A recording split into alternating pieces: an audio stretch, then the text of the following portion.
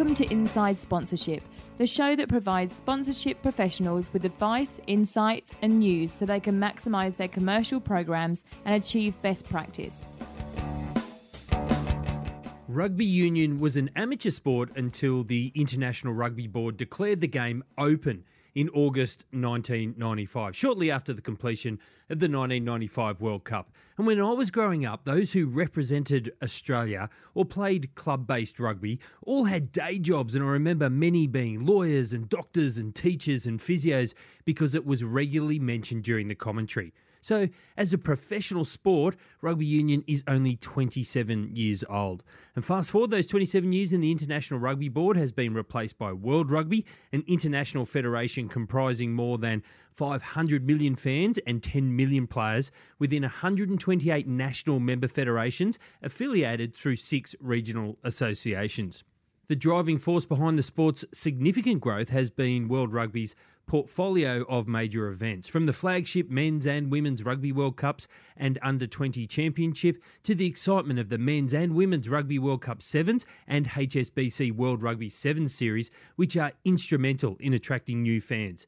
Plus, rugby union is now an Olympic Games sport when it returned to the Olympic Games program at Rio 2016 with Rugby Sevens. And of course, Rugby Sevens is also a Commonwealth Games sport. In Australia, Rugby Australia is the sport's national governing body and is a member of World Rugby, Oceania Rugby and SANZAAR.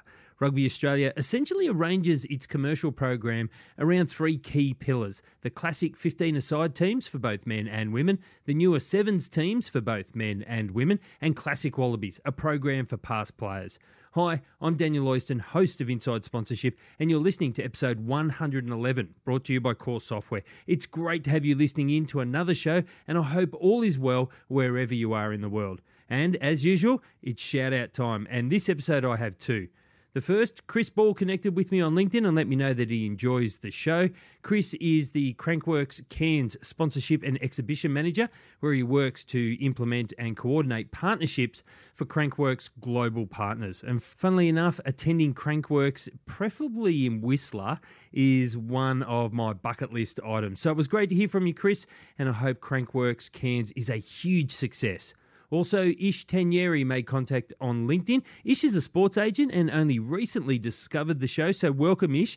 And she told me she's finding it very helpful and an amazing little outcome because Ish works with Ryan Nicewender, who won gold at the Tokyo Paralympics in wheelchair basketball for the USA.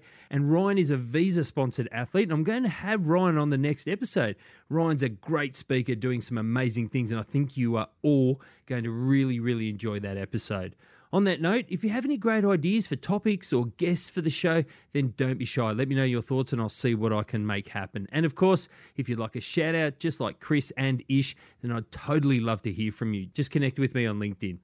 In Australia, Rugby Australia is the sport's national governing body and they have a huge calendar of events coming up over the next 10 years or so as they host both the Men's and Women's World Cups and participate in multiple Olympics and Commonwealth Games and, of course, a British and Irish Lions tour, which only comes to Australia every 12 years. And that's why I thought it would be great to hear from James Durbin, Chief Commercial Officer at Rugby Australia. James has had a really interesting career, including being the Commercial Director at London Irish Rugby Club and the CEO of both P1 Powerboats and Madison Sports Group. Plus, he has worked on the agency and consultancy side of the fence as well. Now, here's James to take us inside Rugby Australia's commercial program. James, welcome to the show. We always start with a few icebreaker questions just to have a little bit of fun. We've got some serious stuff to get into, but just to have a little bit of fun and also a way for people to get to know you just a little bit.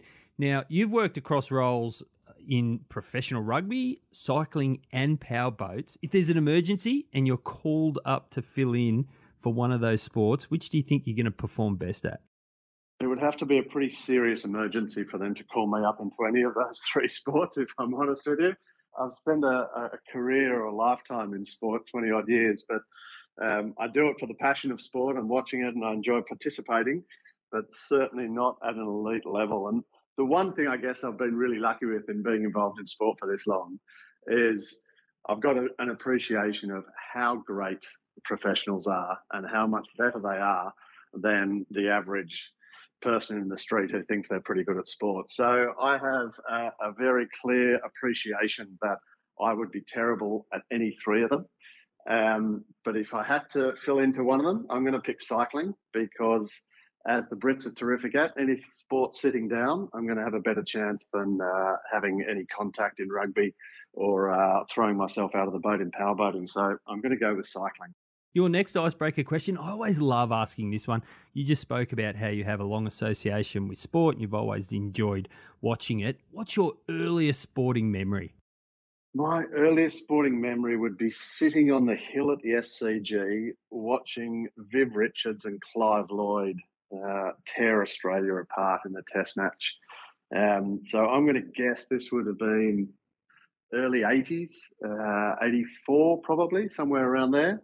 And it absolutely suckered me into live sport and particularly cricket back in those days. It was pretty rowdy on the hill. So not to give too much of my age away here, but as a sort of an 8, 9-year-old kid watching that on the hill was, I'm not sure what the policy was from my parents taking me there, but it was a fantastic experience. And then I guess considering my role now, the other memory I have, my father was big into rugby and he used to take me to Concord to watch the Waratahs, and also took me to a Rugby World Cup game back there in 1987, that would have been. So they're probably the two early memories of sport I have. Not playing, as I mentioned earlier, more the watching.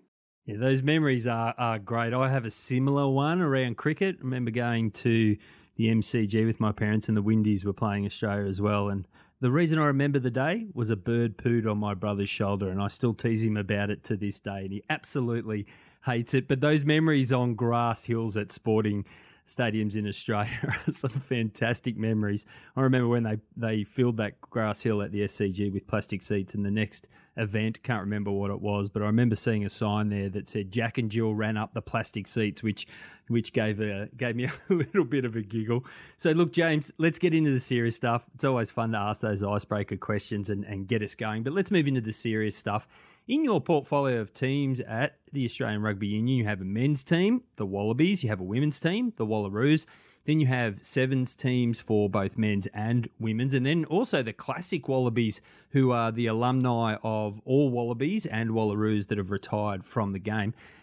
Sounds big, it sounds complex. How is the sponsorship portfolio essentially broken up across those teams? Is it a case of you looking and managing major sponsors that sit across all of those, and then there's some specific sponsors supplementing them, or do you run them essentially as separate portfolios? It is a pretty complicated landscape there, and I don't think you ever get to an ideal world within that commercial space. You've got to be flexible. But what we are trying to do and trying to simplify those offerings for our partners to come on board is to create 3 major pillars. So in the game of rugby, we're looking at the 15s pillar and we're looking at a 7s pillar, and then you've got the community and club side of things. And with all of our different properties, they all seem to fit into those pillars pretty well. And in terms of what our brands are trying to get in terms of the partnerships, that seems to fit quite nicely, whether it be geographically based, whether it be the values of the game, the experience in venue, the broadcast rights, etc., seems to fit quite nicely within those 3 pillars. And so that's our focus. And then when we go to those brands within the pillar, we do an all of rugby approach. So we try and avoid saying, well, you're just partnering with the Wallabies. If someone wants to come into the 15s game, then we get them to try and cover across both the Wallabies and the Wallaroos. If they come into the sevens game, it's the men's and the women's, and the same through community programs and the club game. So they're the 3, I guess, strategic pillars that we focus on. But as I said at the start, you rarely get this perfect sort of utopian structure where everything is perfectly delineated between the 3 pillars. You mentioned that there is never really going to be that perfect utopian structure. So what do you sort of see as the positives and some of the challenges in structuring it under those 3 pillars? I think one of the big positives, and I mentioned all of rugby approach within the pillar, and so that's really saying we need investment in both the women's and the men's game at the same time, is one of the big positives in looking at those pillars. So instead of saying I'm going to just support rugby generally and you pick and choose your rights, if I'm saying I'm supporting the 15s game and it's across both men's and women's and all varieties of the game, it helps the lesser funded version of the 15s game. So from a 15s game perspective, the Wallabies is the bigger revenue driver. But if we can push any Wallabies partner into the Wallaroos program, that's a really positive thing for the Wallaroos to elevate their levels and income. In the sevens, the same thing. The women's are the big driver in terms of the revenue and the media that surrounds them, and that then drives the men's sevens game. So I think that's one of the real benefits. The other one, which is a benefit, but it also can be viewed as a bit of a negative, or it's a bit of a challenge in delivering, is the exclusivity. So if we say that you're going to be an exclusive partner within your brand category or industry for the 15s game, we can then resell that effectively for the sevens. And that's a good separation of our rights so that we can go to two competing partners and give them some exclusivity within rugby. But the downside of that is then the channels to deliver that become quite segmented. So if we had two banks, for example, to pick on Commonwealth Bank and the NAB, they want to have their exclusive rights. But if we have a single channel for rugby, rugby.com.au, to pick on a digital website channel, we then have to really separate those sites out so that we have Commonwealth Bank branding on one and NAB branding on the other. The same thing when we're doing community programs, when we're touching the 15s game, the sevens game and the club game. When you have those programs that cut across the pillars, to maintain the exclusivity is quite challenging. And so then it comes to the sort of obvious answer, I guess, which is where these commercial partnerships and sponsorships need to be going and continue to push, is to become really flexible. And that's the honest answer, I think, is as much as you want to create these perfect structures, you've got to be flexible and you've got to work around what your partner wants. And because if you have an absolute cookie cutter, or not a cookie cutter, but a very structured approach that has no flexibility, then you're not necessarily going to deliver the best value for your partner. 100% agree. You've spoken about the three pillars, the 15s, the sevens, but then also the classic Wallabies. And the classic Wallabies is a really interesting concept because you don't actually see it a lot. But once I did, I thought, well, it's such an obvious opportunity on a lot of fronts, and not just the sponsorship element. For the classic Wallabies, a lot of the partners listed there on the website are charitable or not-for-profit organisations. And of course that makes sense. But I feel like the classic Wallabies is really quite marketable, especially in terms of, for want of a better phrase, the nostalgia among older people who would typically sit in sort of corporate management positions within brands. What are your thoughts on that front? It's a difficult one, actually. If we look at the decision maker in a brand, for example, and that nostalgia and that sort of reliving the glory days, whichever sport it may be, looking back favourably on the 80s, we're both talking about sitting on the hill at the SCG or other venues, and they were the great times. And everything coming forward has gone downhill a little bit. I think that's right in terms of the feeling of it. But my view here is we can't live in the past and only get excited about the past. And I think the brand decision makers have that same mindset. They'll have passion and they'll love, and the emotion around the nostalgia. The classic Wallabies, for example, is terrific and it's fantastic and can do a lot for the game. But really what we need to be doing with our partners is creating the next generation of heroes. And the 10-year-old, 12-year-old boy or girl sitting at home watching on TV or coming out to watch a rugby game, they don't know who John Eales is or George Gregan or Morgan Turinui. They want to know who the current heroes are. They want to see, the Michael Hoopers run out, the Shani Williams run out. And that's what we need to focus on, is building that next generation of hero. And then when their time is done, they can move into the classic Wallabies and Wallaroos, and the decision makers can have their emotional connection to them. But I don't think it's where we should be pushing the brands to invest their money in the same way that they would invest it in the current heroes of the game. I love that answer, that framing of the next generation of heroes and creating aspirational outcomes for not just the brands to help the target market grow into to be, the next generation of heroes. I really love that answer. Australian rugby, James, primarily operates in a very saturated market. How do you go about differentiating or positioning yourselves to brands against all the other properties in that market? One of the focuses of coming into Rugby Australia just in the last 6 months is a focus around globalising our assets, our commercial assets and our commercial program. And I think that is one of the key elements that sets rugby apart within this country. It is a hugely saturated market across just the football codes, but then you can add a whole lot of other sporting disciplines as well. And it's tough to break through. But where we have a real opportunity within rugby is we have 6 million avid rugby fans here in Australia. And we obviously want to dig a deep well with them and have a really close connection to them. But where we have a huge opportunity is there's 870 million rugby fans around the world. And the Wallabies, Wallaroos and Sevens brands outside our borders are hugely well respected and very well followed. And that's the opportunity for us. We've also got this really aspirational sport. So it's quite rare to have a professional sport such as rugby, which is played in these big tournaments in Australia, but then also outside of Australia. So we've got the Rugby World Cup where the world's attention comes around our team and the whole country can get behind that. But then the other aspirational events that we get to participate in, the Commonwealth Games, the Olympic Games. If I'm trying to drive our participation and I go to a school of 12-year-old girls and say to them, like, what sport do you want to play? Because in 10 years' time, you'll be 22 years of age. We're going to have a home Olympics up in Brisbane, and you can be playing rugby there and represent the country to win a gold medal in front of your home crowd. That's a fantastic story to tell the 12-year-olds in that classroom.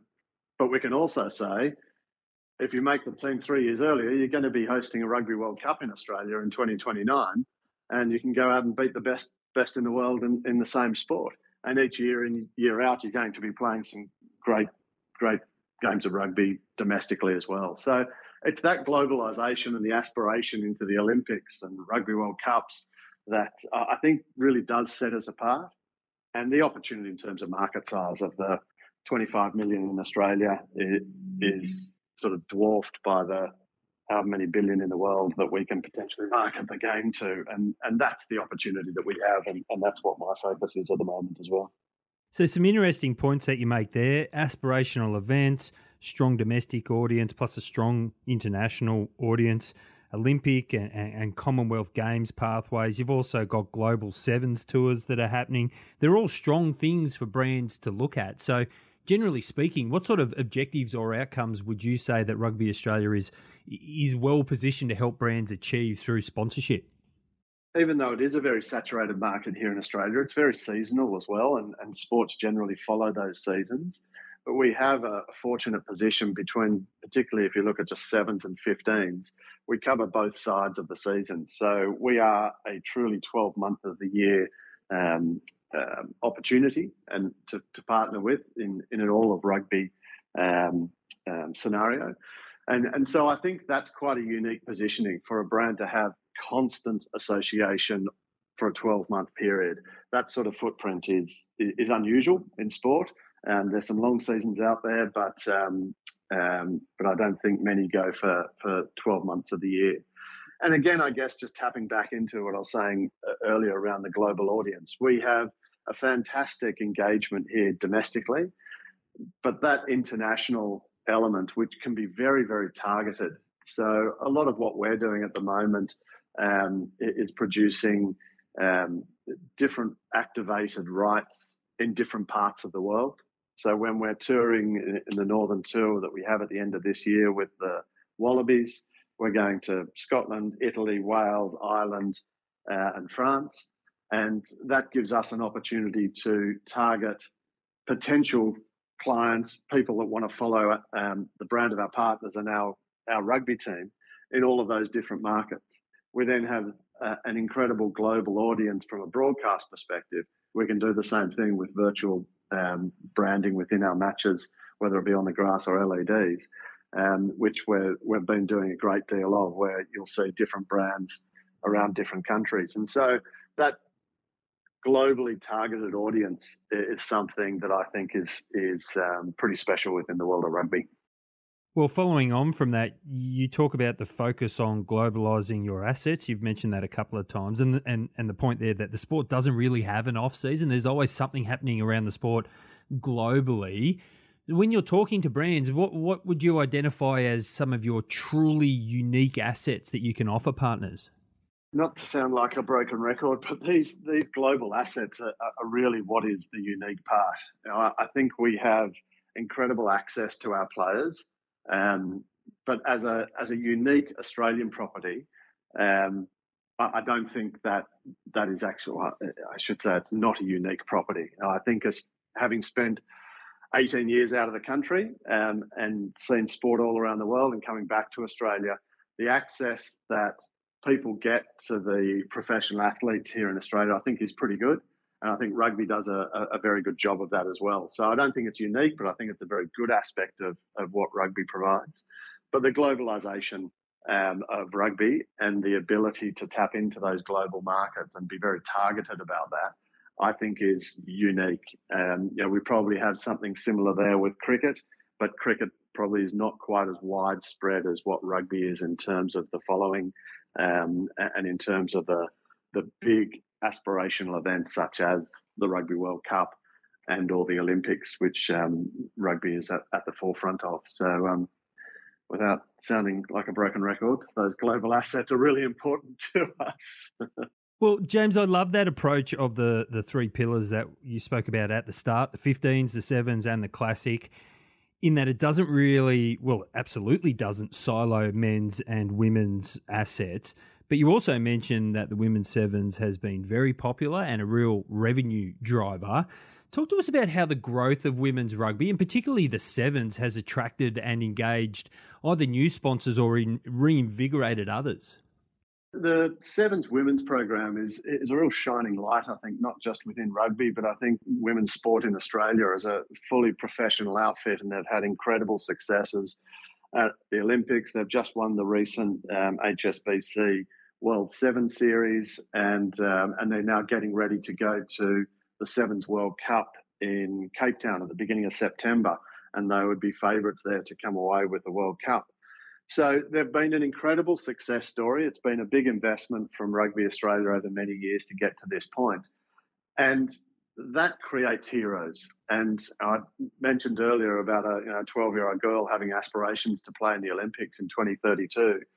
They can actually see that being achieved now by other girls playing sevens rugby and doing it on an international stage as a fully professional player.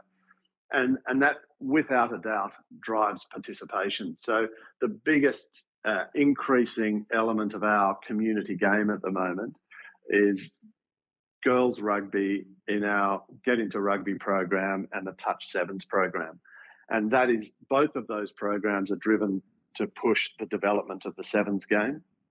And it's a really exciting moment, I think, for the sevens rugby program in Australia, and particularly around the women's. And with these major events starting to come to Australia around the sevens, we've got the Com Games in Victoria in 26, the Olympics I've already mentioned, as well as the continuation of the Sydney Sevens, which is coming back to Allianz Stadium. I think the opportunity around those sevens programs are fantastic. And that just drives then the commercial value for them. So it starts with the heroes, creating the heroes and the success, the participation, and then off the back of that, the commercial value starts flowing through. I do love that the hero framing, because there's not many people you meet who say, I don't love a hero. So the concept of the organisation and the sport trying to create heroes is definitely something that people can get behind. James, most rights holders in sport anyway have an alcohol partner. A lot of places around the world, either having a drink while watching sport at home or having a drink in stadium or in a venue is really part of the experience. Rugby Australia doesn't, that I can see, across any of the teams. Is that a conscious choice? It's not a deliberate decision to not partner with an alcohol brand. I think our philosophy is about finding the right partners at the right time. And the right partner is both ways. And it's not just about money either. So we will look at any partnership and any category of partnership and make sure whoever that partner is, that it's going to work for both. They need to work for rugby. We need to work for their brand. And the set of rights needs to be appropriate. We have this incredible opportunity over the next 10 years, what we're terming the golden decade of rugby, with all of the World Cups and Olympics, Com Games, etc. I've already mentioned.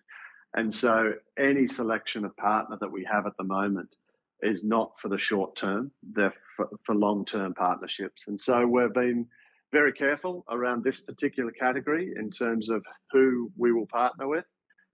It's a little bit more challenging in some respects because we don't have a home ground. And so if we're looking at the porridge elements of a beer partnership, for example, within Stadia, it's not quite as straightforward as being an anchor tenant somewhere. But I think the summary of all of that is we're not deliberately associating ourselves without an alcohol partner. I think you probably will see that we will partner at some point, but we will partner with the right brand at the right time, and that's important to how we go forward across any category, not just in the world of alcohol.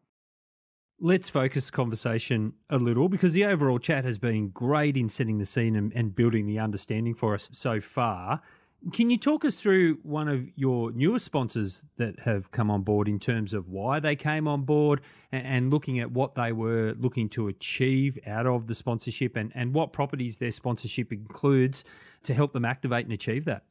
It's not necessarily a new partner, but it's a renewal and a shift in focus. Land Rover renewed their agreement with us just in the last couple of months, and it's quite a shift in their rights, and it's a very focused outcome for them.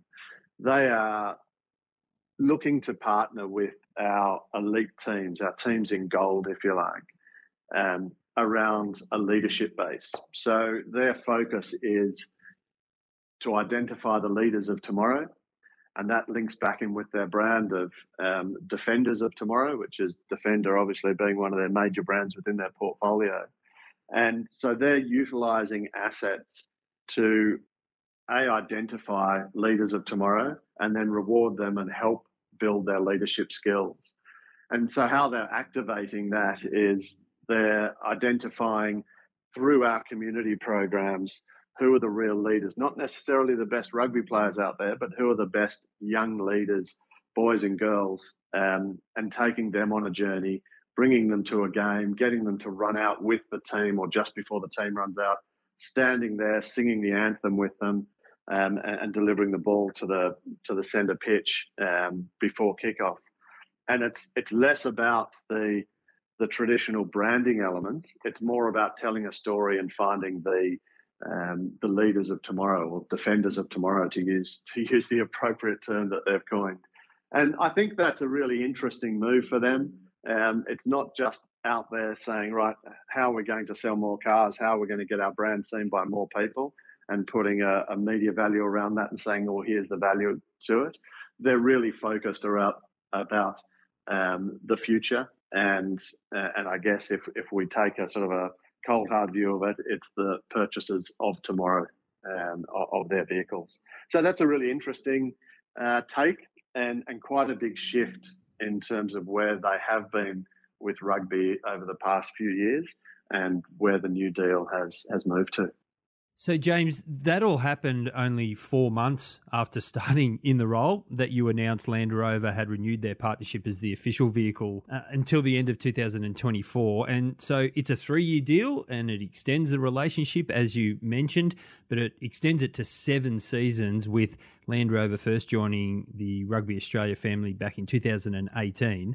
A little bit of a curly one for you. Do you think being new to the role when the negotiations were happening, do you think that helped in terms of resetting and refreshing the partnership? The reason I ask is that because no partnership is perfect. We've all heard horror stories of where things don't happen well, they don't go to plan, a sponsor just walks because they weren't feeling as though they were getting the return on objective or return on investment. But for want of a better phrase, anything that may have not been perfect in the past was pretty much out of your control. So did you think that helped, or was there a little bit of unpacking without throwing sponsors and previous staff under the bus? No, I certainly won't do that. But I think you're right in your summary, in that things can get a little bit stale from time to time, and a fresh set of eyes is always valuable. I remember sitting in the first week or two in the role, and I was sitting with the marketing director at Cadbury, who's our principal partner, and we were talking about exactly this. A new set of eyes is good, and an ability to refresh, reset, as the term used, is a positive thing. And he coined the phrase as we were chatting, it's the purity of first sight.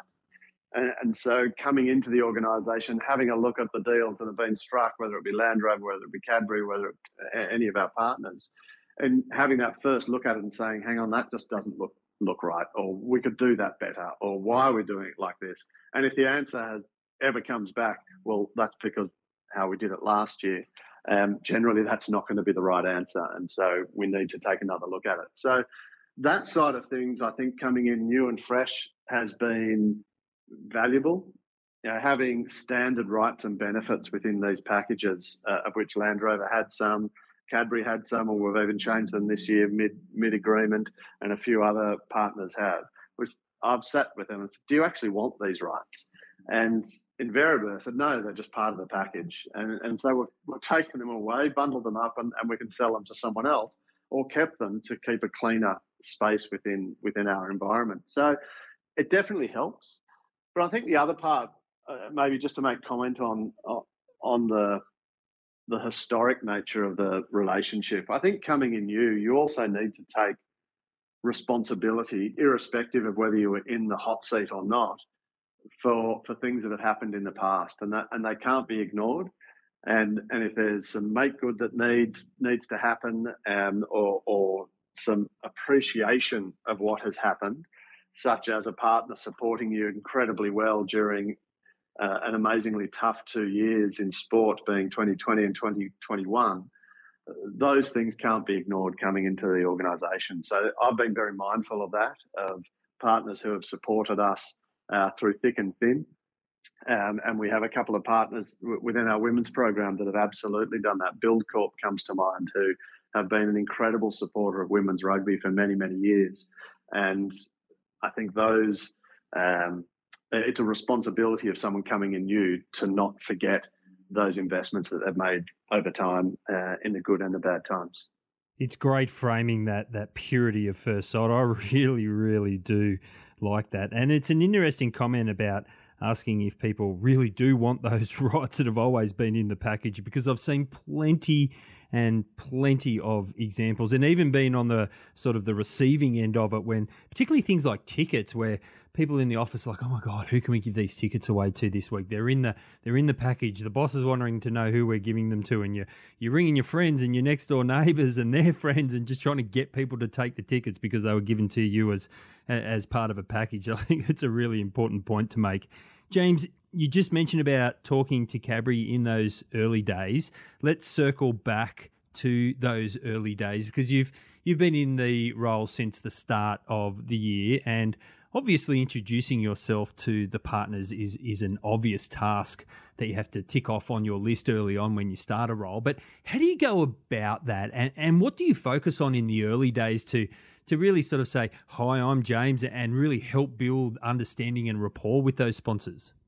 I tried to identify the major concerns of any of their partners. So what I wanted to ensure that they all had their piece with me to say, here's my history as a brand partner of Rugby Australia, and here are all the things that I think we're, as a partnership, struggling with, and here's what I think is going well.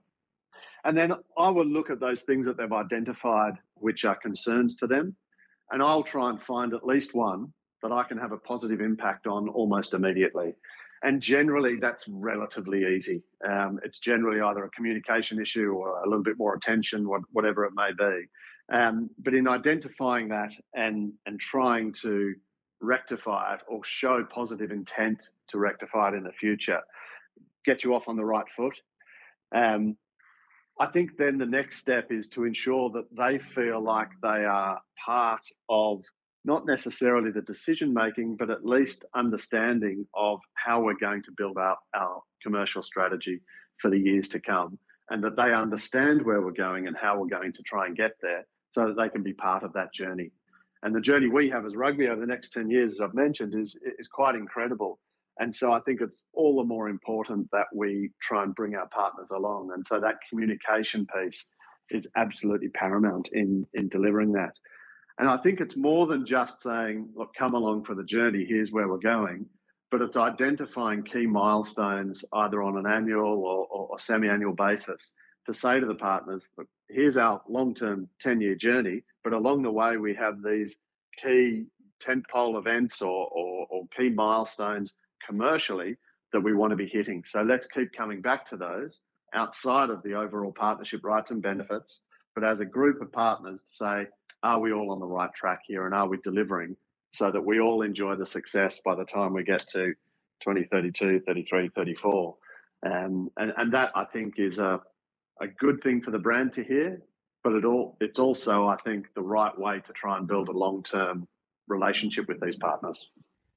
James, the early wins, finding an issue, making an effort, even if they're not particularly huge things, they can actually be things in a partnership that just become super annoying for the sponsor. So showing some care and a little bit of focus goes a long way in showing what sort of person you are and how you intend to approach the role. So I really love that, just walking in and trying to find some early wins and trying to fix a few things that might not have been right for some time.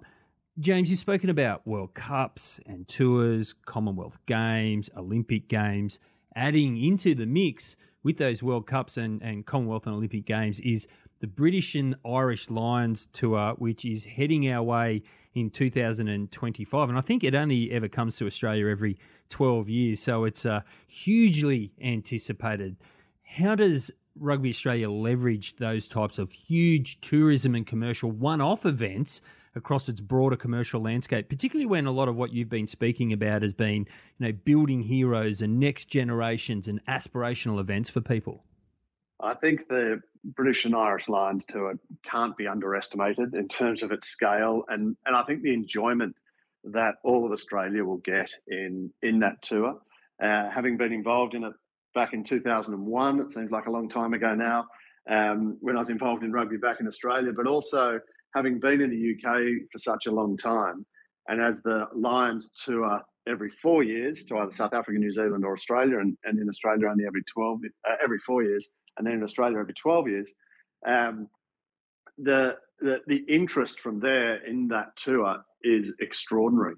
And so it is such an important aspect of what we do commercially.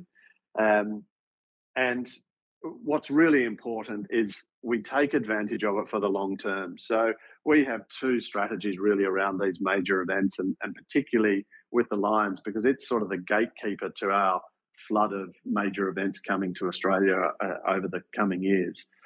And that's to encourage people to come back and support rugby. And we've been very open that in the last few years, we've probably lost our way a little bit. I think we've stabilised the ship and calmed the waters down, and rugby is now very much on the up in terms of on field as well as commercially. We've got a fantastic broadcast partner in Nine and Stan, and so things are looking very rosy from that perspective. We now need to bring the trust back of our big audiences, and I think the Lions Tour will do that for us, and so long as we activate it properly. So building our audience back is absolutely key, and then bringing commercial partners on, and particularly I'm looking here at global partners, and getting them not just to commit to the Lions, but to commit to rugby in Australia. not Rugby Australia per se, but rugby in Australia, making a small sort of fine point there of difference in that we want, as New Zealand have done very, very well, in getting global brands to invest in rugby in New Zealand. We need global brands to invest in rugby in Australia. So it means we just don't have to keep going back to the same pool of partners domestically here in Australia within that very saturated market. So it's a fantastic opportunity for us, one that we're really looking forward to, and we think everyone will have a really great time. It's one of the best sporting events I certainly have ever been to, so looking forward to it. You use the word extraordinary in terms of the interest and excitement, and it isn't just limited to fans and brands, because it reminds me of the last tour. It was a midweek game, freezing cold, like minus degrees on a Wednesday night in Canberra. I went out to the game to see the Brumbies play, and I was listening to the referees' ears, where they play the referees, what they're saying to the players. And quite early on, he blew a penalty and he called the captain over, Peter Kimlin, and he said, Peter, you and the team just need to calm down. And I distinctly remember Peter saying to the referee, because it got picked up at his microphone, he said, I'm really sorry, sir. We're all just really excited because we're playing the Lions. So I know that excitement isn't just limited to the fans and the brands that are involved in the event. The touring party and the teams that they get to play, it's a massive couple of weeks in Australia. It is truly a once-in-a-generational sort of opportunity. There's big name Wallabies, for example, Tim Horan, who never got the opportunity to play against the Lions. So to have that opportunity and to get the time, it's like a home World Cup. You're just lucky enough to be in that generation to be able to play those games. So I understand his excitement. How can sponsors expect Rugby Australia to, as we look to the future, leverage some of the new trends that you're seeing? So it'd be great if you could speak about some of the new trends that you're seeing and maybe pursuing, and then how sponsors can expect RA to leverage those trends and drive continued value in the future.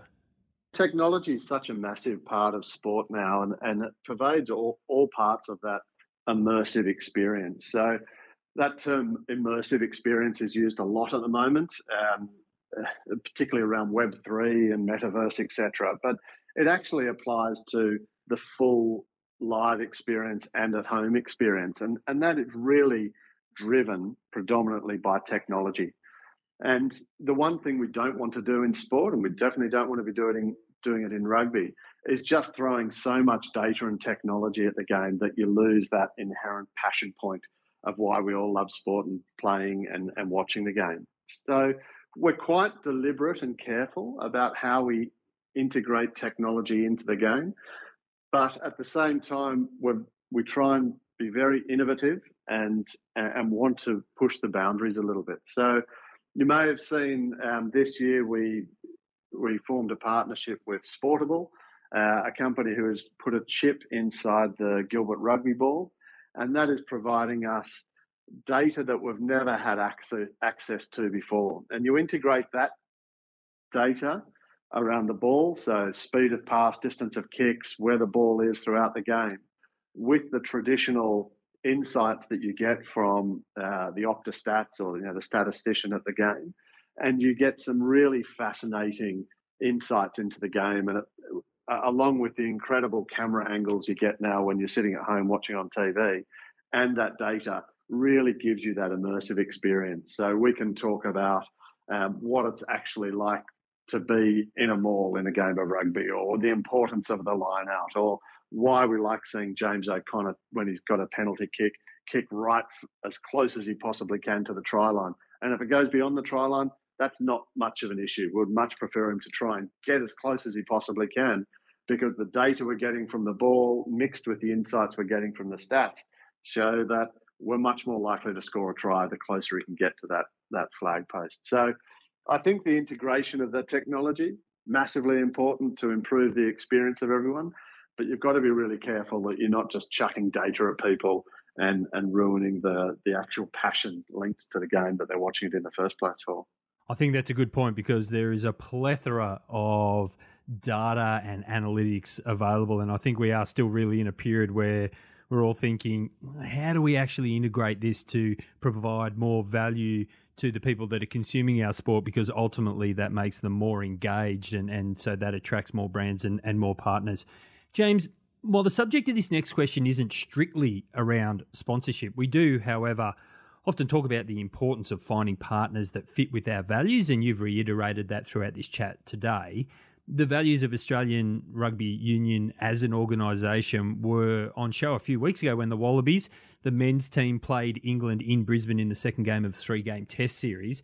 And while they were wearing a First Nations jersey, they also sung the national anthem in the Yugambeh language, which is the language of the traditional custodians of the land on which they were playing that night. How important is that for an organisation to really live those values in such a public way? Oh, I think it's absolutely integral to the brand, and in our case, that brand is rugby, and I think we need to be true to those values. And it's not something that I've mentioned when you've asked me what sets rugby apart, but I think living our values and living them, sometimes in the face of commercialisation, is actually a really positive thing for the sport. And the respect we have for the officials, the respect we have in terms of the original custodians of the land, all of that level of respect is one of the key value drivers within rugby. And that's not just within Australia, that's on a global footing.